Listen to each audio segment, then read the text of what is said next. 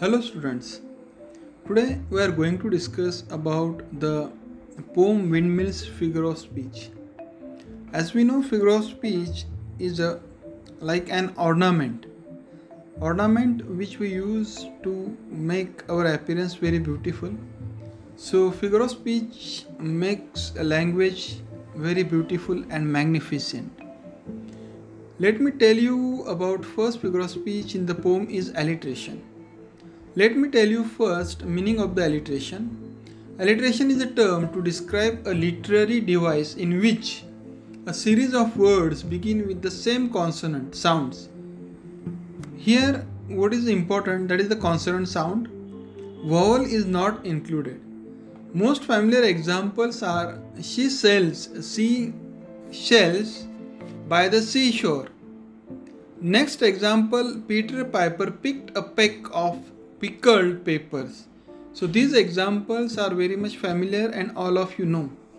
In the poem, My Master the Miller Stands is an example of alliteration and while we wrestle and strive. So these two examples are of the alliterations are in the poem, which are very important.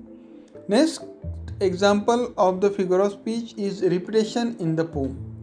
Repetition is the act of repeating or restating something more than once. In writing, repetition can occur at many levels, with individual letters and sounds, single words, phrases, or even ideas. In the poem The Windmill, let me tell you, first line is louder and louder roars. It is one example, and second example is I meet it face to face. So these two examples are prominent in the poem. Next figure of speech is in the poem is simile. A simile is a descriptive phrase that people use to compare one thing with another. It is a figure of speech. Now let me tell you some examples of the simile. He was as tall as a tree. Next example, she sings like an angel. These two examples are here. Now in the poem, let me tell you one very prominent example of the windmill is compared with the brave man. Example is as a brave man meets his foe. So this example is known as the simile. Now student, one example of the figure of speech is personification. Personification is a type and kind of the figure of speech. In personification, in which an idea or thing is given human attributes or feelings or is spoken of as it were human. In simple language, we can say human qualities are being given to the non-living objects.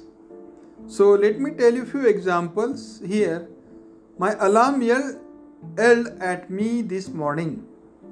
I like onions but they don't like me. The sign on the door insulted my intelligence. And one more example, my phone is not cooperating with me today. So these here we can see human qualities are giving to the non-living objects.